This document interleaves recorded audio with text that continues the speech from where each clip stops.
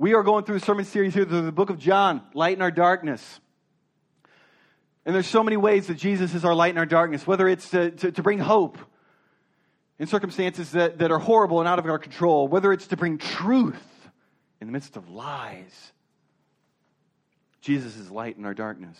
Today's text, as we're walking through it, is John 6, 51 through 71. If you want to turn there in your Bibles or Bible apps, we're in John 6, 51 through 71. We're picking up from last week's message. Notice I'm not wearing my African shirt here, so today's message should be a normal length. So it should be only about 60 to 70 minutes, all right?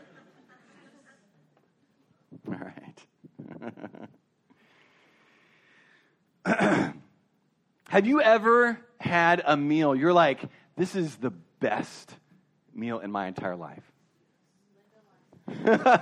We've got some Johnny Pellegrinos up here. Yes. Was it like one of that days that you had like 6 lobsters, maybe one of those? Yeah. So some of you may have that kind of memory where you're like, man, that one time, that one meal, whether it was a holiday meal or is over at somebody's house or it was with some friends, whatever it may be, but you or your wife, your spouse may have made that meal for you. Because your spouses, those who have spouses that cook, they make great meals, don't they? I didn't hear enough amens there. Some thin ice. We're walking on, y'all. Here we go.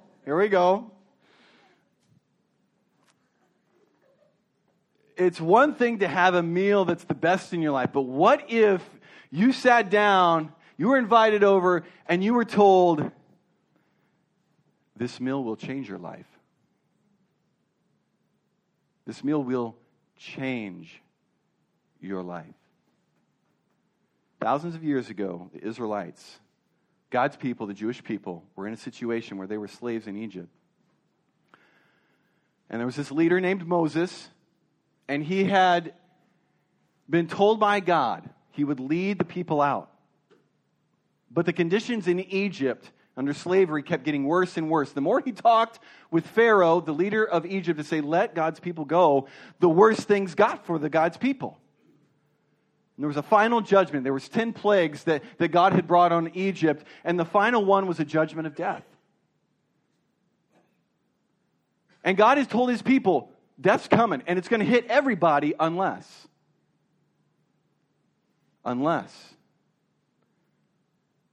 you eat this meal that I prepared for you. This meal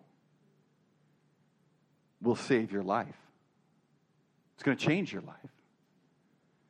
You need to go and take a lamb and find this lamb. It can't have any spots on it. You need to kill it, take its blood, put it over your doorposts.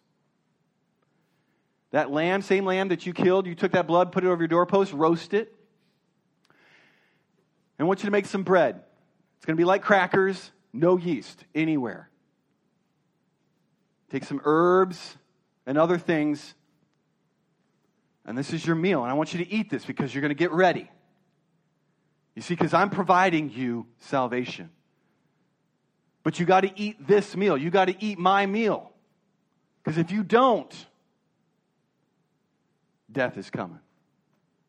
You can imagine how some of the people were already questioning Moses and his leadership at this time, and to hear, we got to kill a lamb, we got to spread its blood, and then we got to eat it and some crackers. And it's going to save our lives. Some people didn't get it.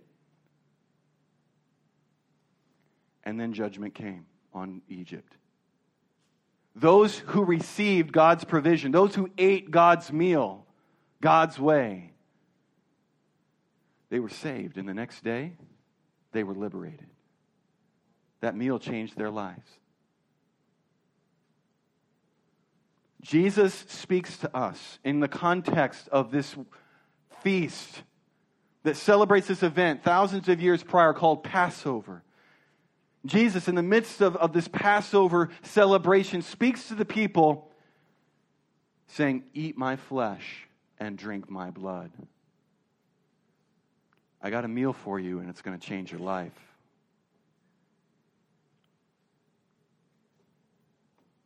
Are you willing to eat this meal?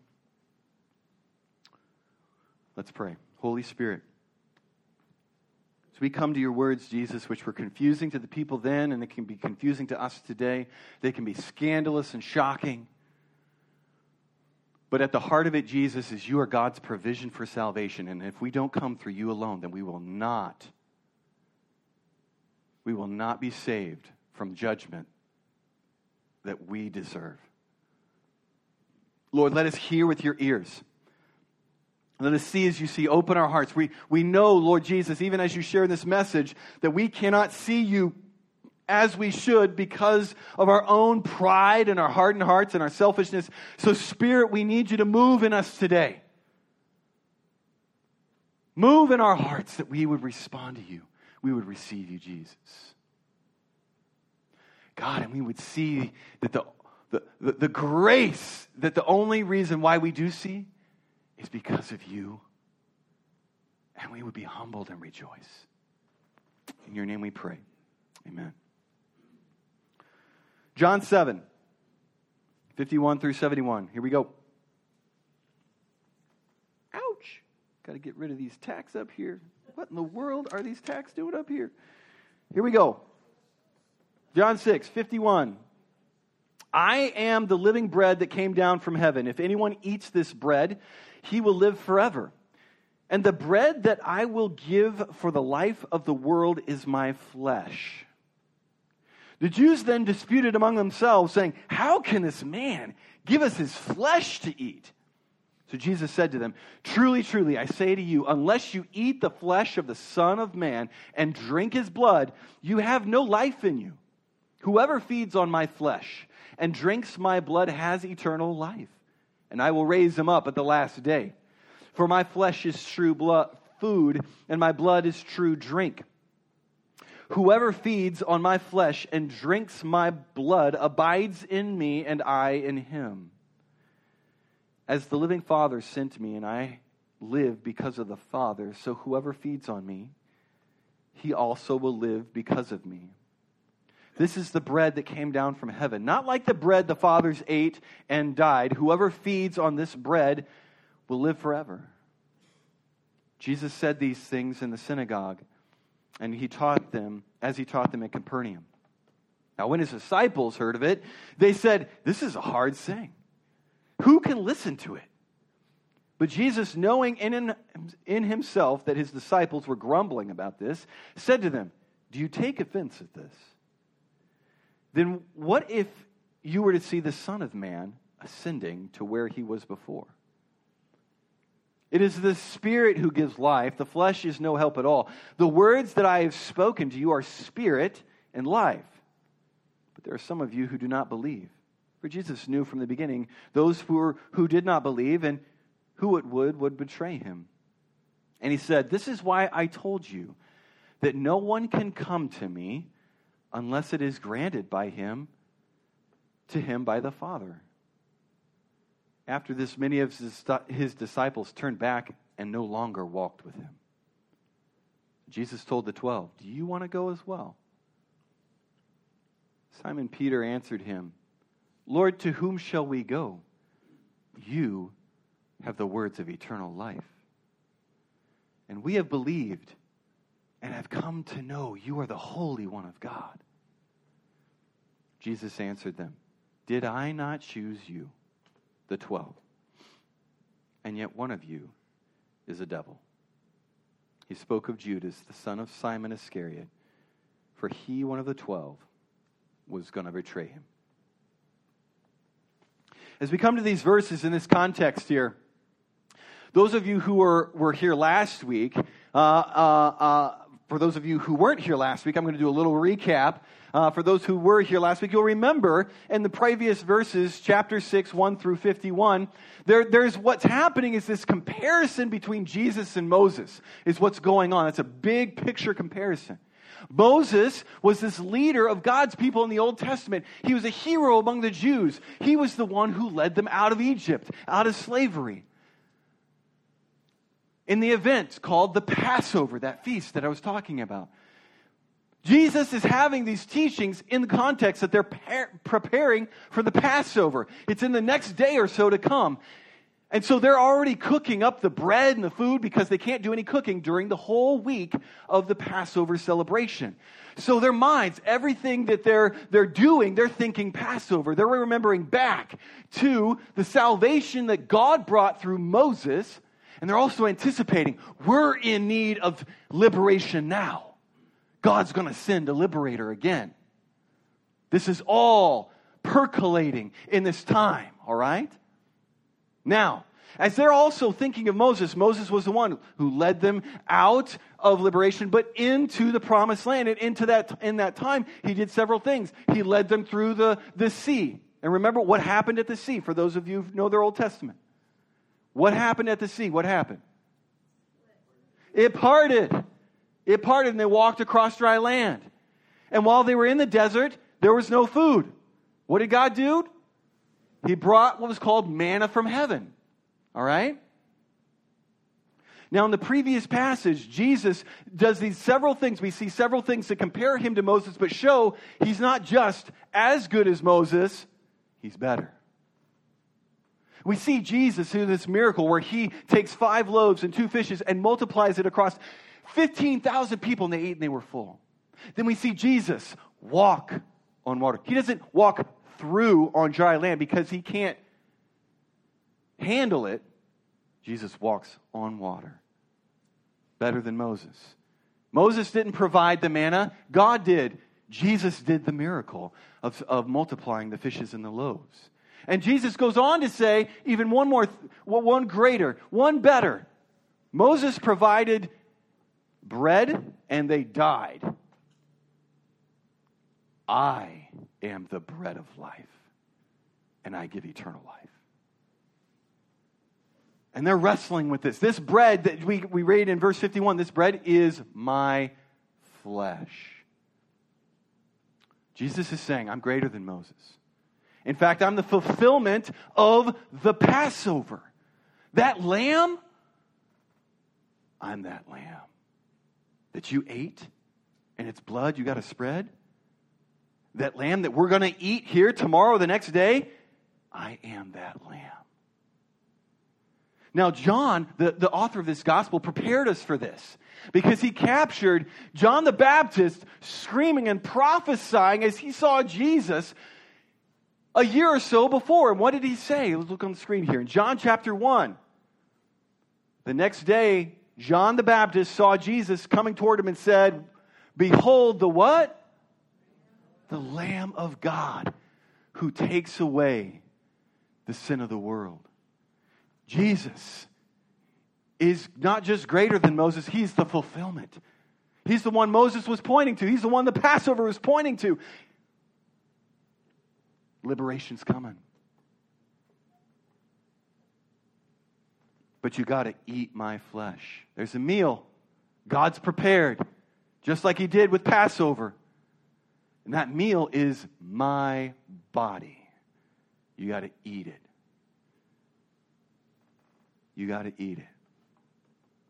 You can imagine. So the people, verse 52, they're like, what in the world is going on here?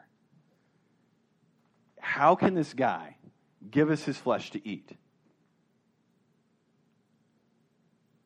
In the law, they were commanded, you cannot eat anything with fresh blood flowing through it. You can't drink blood. So Jesus, he knows the law. He wrote it, right? He's God. Just to be scandalous, you can imagine, a little bit chuckle inside, knowing that he's pushing their buttons, saying, you got to eat my flesh and you got to drink my blood. Knowing that's going to rile them up and cause them to be asking some of these questions. And there's some of those weirdos out there that are sizing Jesus up and looking at him, okay, where am I going to start? Did you bring the sauce? Mama, did you bring the sauce? I'm sorry, I couldn't help but think that there's somebody out there that's just like, they're actually thinking like, okay, where do I begin here? The calf? Where's some good meat there on Jesus? I'm just weird. Sorry about that. But most of them were appalled at this. Like, this ain't happening. We can't, this is gross. This is just absolutely horrendous. And yet, at some level, I really truly believe that they also knew Jesus, there's something he's speaking beyond here. There's more than to what he's saying other than you got to become cannibals if you're going to be saved. All right? That's just messed up. That's gross. Interestingly enough, in the early church, when they would celebrate communion, and they would talk about eating the body and drinking the blood of Jesus, the Romans actually did think that Christians were cannibals. That was a thing, and that was some of the rumors that got spread about Christians. Oftentimes, people come and they engage. When we hear Jesus, we engage him on the literal level, but he's always speaking at a different level, right? He's speaking at a different level. How are we to make sense of this? Eat my flesh, drink my blood. Well, first off, we need to pay attention to how Jesus teaches, right? When Jesus met with Nicodemus in chapter 3, he talks about, unless you are born again, you will not see the kingdom of God. Now, Nicodemus' response was, how can I enter into my mom's womb? And you can imagine the poor man is trying to visualize how this is going to happen. All right? He's engaging on the literal level. How can this Jesus isn't talking about a physical birth. He's talking about being born from the Spirit, a new life. When he meets the Samaritan woman at the well, and he talks to her about living water. I am the living water. You got to drink from this water that I give you. And she's like, give me this water. And Jesus doesn't give her actual water. It's a metaphor. Jesus does this over and over throughout John. I am the vine. You're the branches. Jesus isn't talking about like, I'm really wooden. All right? That's not what he's saying. I'm the gate, all right? I need a little oil sometimes. I'm squeaky, but hey, push me open and you can make your way. No, he's not talking. Jesus uses metaphor to communicate a point.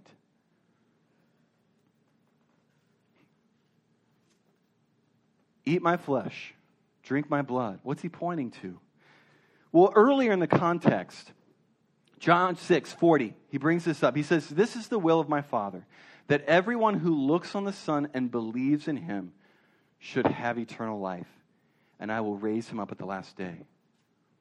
This is part of this context that helps us understand what is Jesus saying as he's using the metaphor of eating. Why is he talking about eating my flesh and drinking my blood? Because it's Passover, and he is the Lamb of God. And he's using a metaphor that's readily accessible, it's visceral for them right in front of their faces. They can smell it. They're going to taste it. It's something that's real and tangible right before them. What does eat mean? It means to believe, to trust in, to receive God's provision for us, just like the Israelites had to receive this weird meal in order for them to be saved from death and judgment. It's this weird meal of Jesus' body, his flesh and blood. We got to eat. Only his body, only his blood. Because what is it that these things symbolize? His flesh, as he's pointing to, is his death on the cross. His body broken for you and me. And why did this happen? What's the significance of this? If Jesus didn't become God in the flesh, if he didn't take on a physical body, he couldn't be crucified. It was necessary that God take on a physical body so he could take on physical death in our place. Because the curse of sin, the result of sin in this world, of our selfishness, we wanted to be God and replace God, is death. We brought death in this world. And in order to reverse this curse of not just physical death, but there was a death that happened in our hearts. At one point in time, God created us to have relationship with him, to love him, to live in that relationship with him, but that doesn't exist anymore in our hearts. When we chose, I want my way, God, my way. Not your way. You can do what I want you to do, but I want my way. Our hearts died as well. Jesus had to come in the flesh in order to die in our place. Romans 6 talks about the wages, what we earn from sin, the wages of sin, what we earn from that is death. All of us deserve that. We are on a highway to hell. And we're hell-bent on that. As long as it's a my way highway, it's a highway to hell. And we're all headed that way. Not because God is mean and malevolent, and that's not because of the wrath of God that we're headed that way. That's our choice. We wanted that. We want our way, and we chose death. And we continue to do that every day. So Jesus is offering himself in our place. He's offering himself to take the penalty of God. And his blood that he shed. As we see, the crucifixion was one of the most brutal forms of torture. And it wasn't just the crucifixion, it was the beating that he took beforehand. And we're talking just graphic, vicious stuff. The Passion of the Christ, that movie, really tries hard to really give us a representation of what that was like. They had a whip called the Cat of Nine Tails. At the ends were pieces of bone, and it was created that when you were whipped with that it would lodge itself into you, kind of like a fish hook with barbs on it, in order to tear flesh off your body. It's gross. But if we don't understand that he literally shed his blood for us. You see, God created a way for us to be made right with him. It was called atonement. Atonement. It is the way that we're made right with God. It required sacrifice and death. And it also required shedding of blood. Without the shedding of blood, there is no forgiveness of sins. Jesus pays your penalty. He pays we all deserve it, but he also removes our record. You know what Satan oftentimes does with us, right? He comes and he accuses us and he says, remember that? Remember when you did this? Remember how messed up you are? Or look at that, you messed up again. He can't love you for this. You got to hide. Nobody can know about that. He removes our record. No, I don't see your record. Not because I forgot about it, because I'm looking at Jesus. I'm giving you the record of Jesus, my son. It's perfect. You see, the body and blood is God's feast for us. It's his meal that he prepared that will change our lives. Jesus pays the penalty that we deserve for our sin. Jesus cleanses us and washes us with his blood. But not only that, he changes our hearts, friends. When we receive it, when we eat this meal of Jesus, he changes us. And that heart that's dead starts to beat again with love for the Father. We were made to love him. And we start caring, like, I want to follow you, God. I want your way, not my way. This meal that Jesus is talking about here,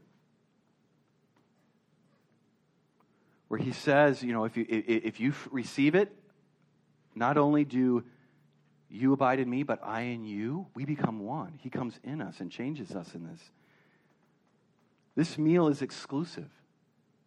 So this is like, if we're going to come to this meal, it's kind of like when Jane and I went to India, and on the latter couple days, we went out into the community, and we were welcomed into some homes to have a meal there. And let's be honest, when you go into another country, a foreign country, and you're invited into a home, you have no clue what you're going to be fed. And so it would be inhospitable. It would be dishonoring to go in there and not eat their food. You have no clue what you're getting into. You don't have no clue how spicy it's going to be. And we go in and we sit down and they have everything all prepared, and because they spent all day long preparing this meal for us. And they had special seats of honor, and we sit down and they begin to serve us. You know, before, during we had been doing a training for pastors, and they made the American version for us gringos. They made it for us white people who don't know spicy. So they had the American version. And then they had their version. That didn't happen here when we went into their home. We got to eat their food. It was an honor and a privilege. And so we sit down and we're getting dished up. And again, you don't know what you're getting yourself into. And it looks edible on the plate, right? And it may not be what you cooked yourself. And so, I'm looking at it and going like, I do not like this. I don't want it. So I pull a granola bar out of my pocket and I just open it up and I start eating it. I did not do that. I did not do that. Right? Right? You in your heart, you're like, what the heck? Are you our pastor? Leave now. Let's go. I didn't do that. Why? It's dishonoring, right? That's so wrong. It oftentimes happens in our homes. Some of you, parents with kiddos, like you bring a meal to the table, you worked on it, and the kid's like, what? This? Can I have? No. This is your meal. This is your meal. There aren't options. We like going to the buffet. We like going to the King's, New City Buffet, not King's Walk.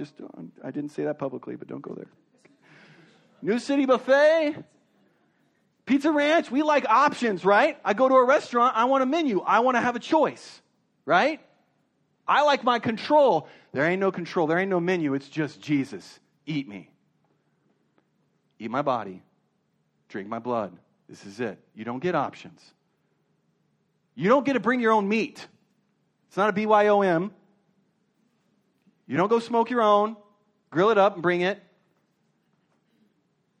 There's only one meal, and that's mine, and it's my body. Oftentimes, we still do that. We want to exert that control. That's part of the heart issue. My way.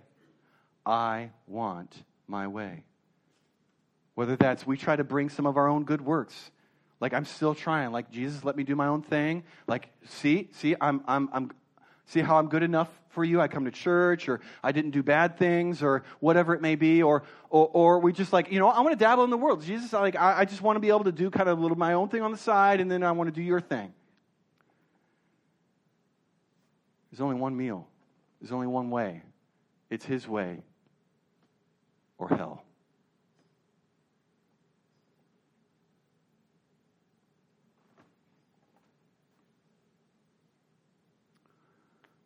What are you doing with Jesus, friends? How are you responding to the meal He set before you and me? This meal will change your life. It will save you. Now, Jesus' disciples, or those who were following Him, because there's two groups of disciples here. So we move on here in verse 60. Now, they're hearing this as well, and they're also having a problem. The people who had been kind of like with Jesus maybe from the time of the turning water into wine, and they've seen the miracles. But they get to this point of Jesus' teaching, and they're like, whoa, this is some hard stuff. Who can receive this? There's some food, right, that's hard to swallow. Like you get it in your mouth, and it's like, oh, that's worse than I thought. Oh, it's hard to swallow. And they're like, this is hard to swallow, Jesus. I don't know that we can handle this. What the question should come up for us, like why was it hard for them? Was it just because they were like, we can't become cannibals? I'm sorry. We've got morals here. Some of us, we got you crossed the line, Jesus. It's more than it's so much more than that. It was hard to conceive. They understood Jesus as He was explaining it. He is the only source of eternal life. He alone. He was equating Himself with God then. And this talk about this eternal life and spiritual life, this didn't quite resonate with their expectations. You see, because they were expecting, it's Passover, previous deliverer happened. We're waiting that deliverer. But we need deliverance from political persecution and rule. We need national liberation. Jesus isn't talking about revolution. No, He's not talking about that. He's talking about something different. His liberation, who He is, isn't fitting their idea of a Messiah and King.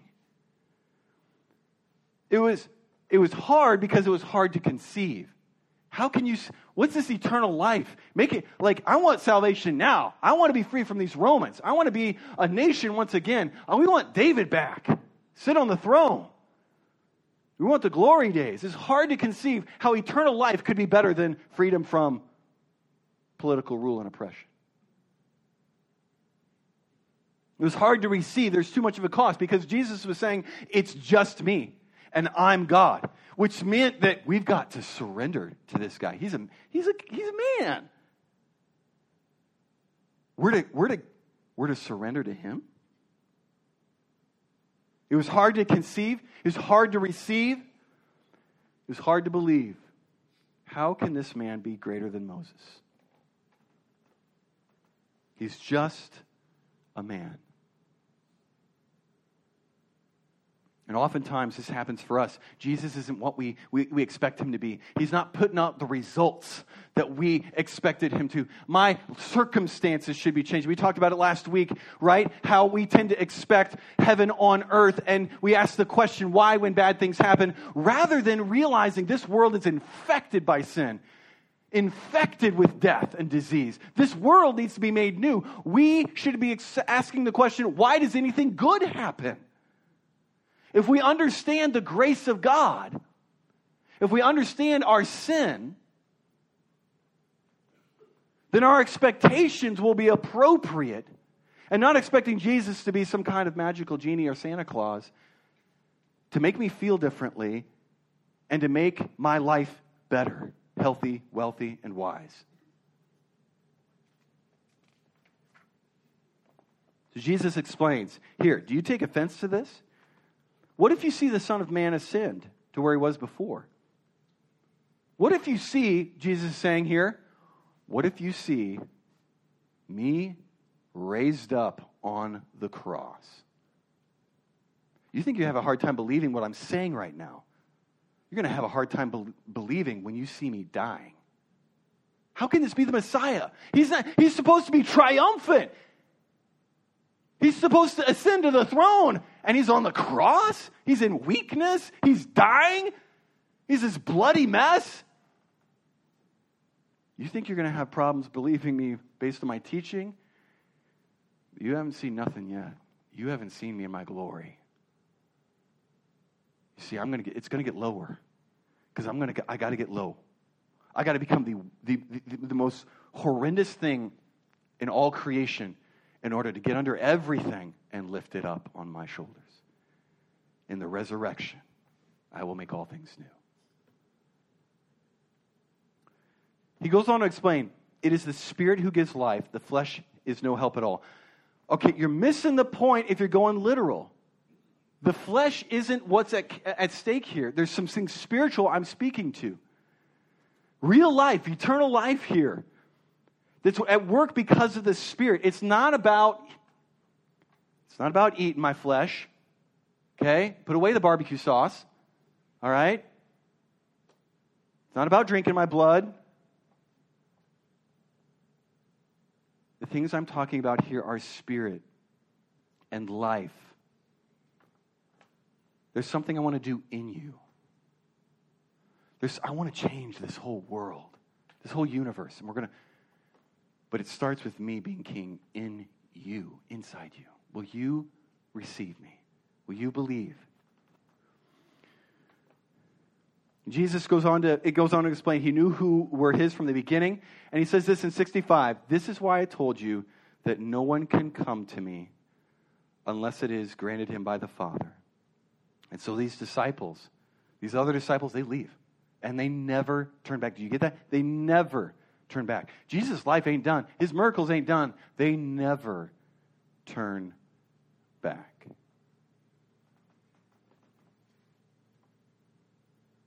But Simon and the disciples say, you are the source of eternal life. We see. And Jesus explains, have I not chose you? Now this gets into some language here that's uncomfortable for us. And we wonder about,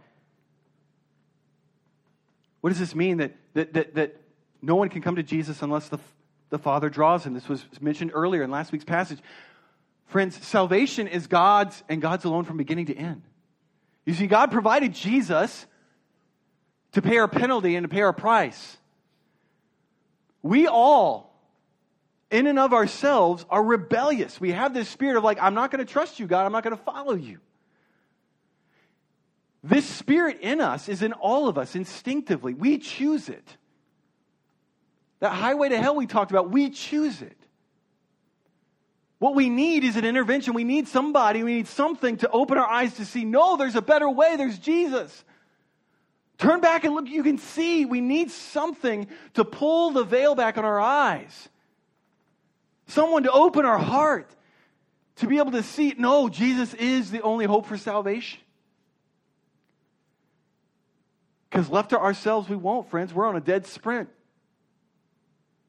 And what Jesus is talking about is this word. I mentioned this word, this concept to you last week. Prevenient grace. Prevenient grace. It means that God must intervene in our hearts in order for us to see Jesus and believe. We are responsible for our rebellion. We keep choosing that. God in His mercy could just leave us to that. But no, He's intervening. He's working in your life and around you at all times to try to get you to open your eyes and see He's at work. We need it.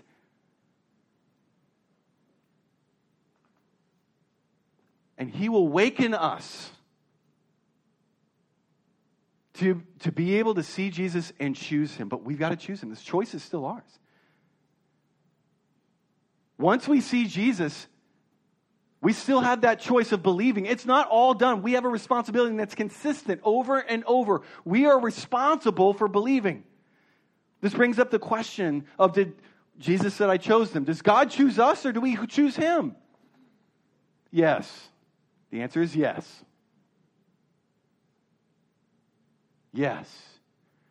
Well, this brings up questions. Well, is God select, like, what about those people who haven't heard? Or is God select, He only chooses certain people for Him?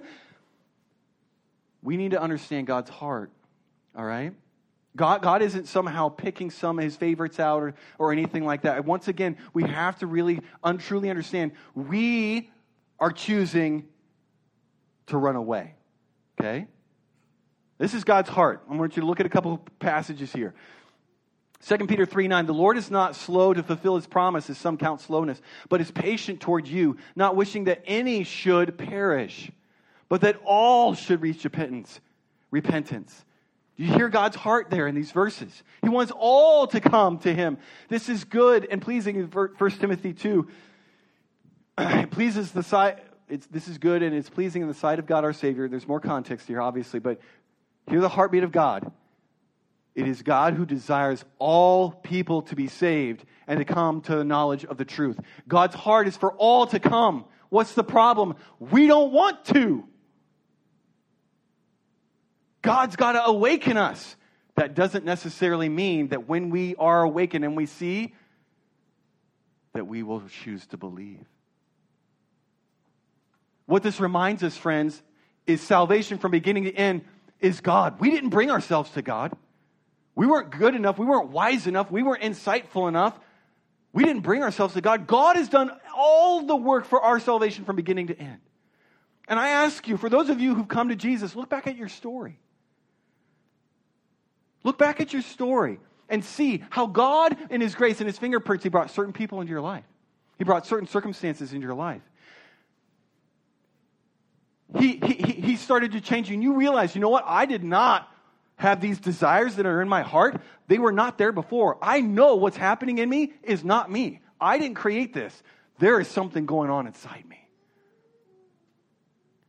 And if you're hearing this and you're like, I haven't experienced that, let's talk. I want Jesus. Something's happening. Something's happening. So first off, we should be reminded in this sermon today what Jesus is saying. God saves us alone, through Jesus alone. Salvation is through faith alone, by grace alone, through Jesus alone. Our response is to respond. Our responsibility is to respond to Jesus. But it's all done by Jesus. It's all done by God. And you know what should lead us to do? Is praise. It should lead us to worship. That His grace has touched me, that I should see and that I should believe. And you know what should also cause us to, friends, as we respond here today? Pray. Pray.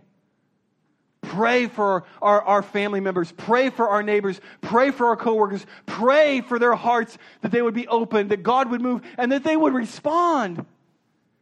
That they would believe. Pray.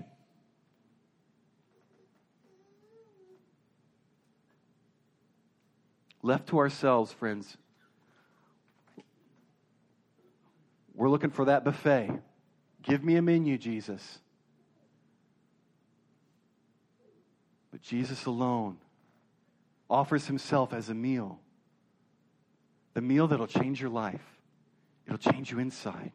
It'll change you for eternity, your hope. But we've got to eat it. We've got to come and eat it. It's only his meal. We can't say, no, I want something different. I want some fries with that. Your way, God. Your way. And let's praise and worship him for his grace that we see and believe. Let's pray, friends, for others' hearts to be opened and to be moved and to respond. And maybe that's happening to you. If that's stirring in you, respond. Come. Talk with me. Talk with Pastor Friday. Talk with one of our leaders here today. Respond now. We're going to have the worship team come on forward. Holy Spirit, thank you, Jesus, for your word to us. Lord, we oftentimes take for granted this truth that you are God's provision alone. And we forget the other truth, the other reality, that we instinctively are prone to choose what we want. Our way, not your way.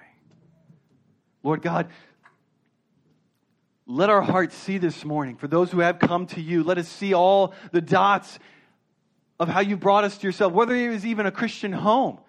We didn't deserve that. That was your grace. And we grew up knowing about you and chose you in the midst of that. Or that you dramatically saved us and brought us out of deep darkness and abuse and addiction and whatever it may be, and you saved us and changed us.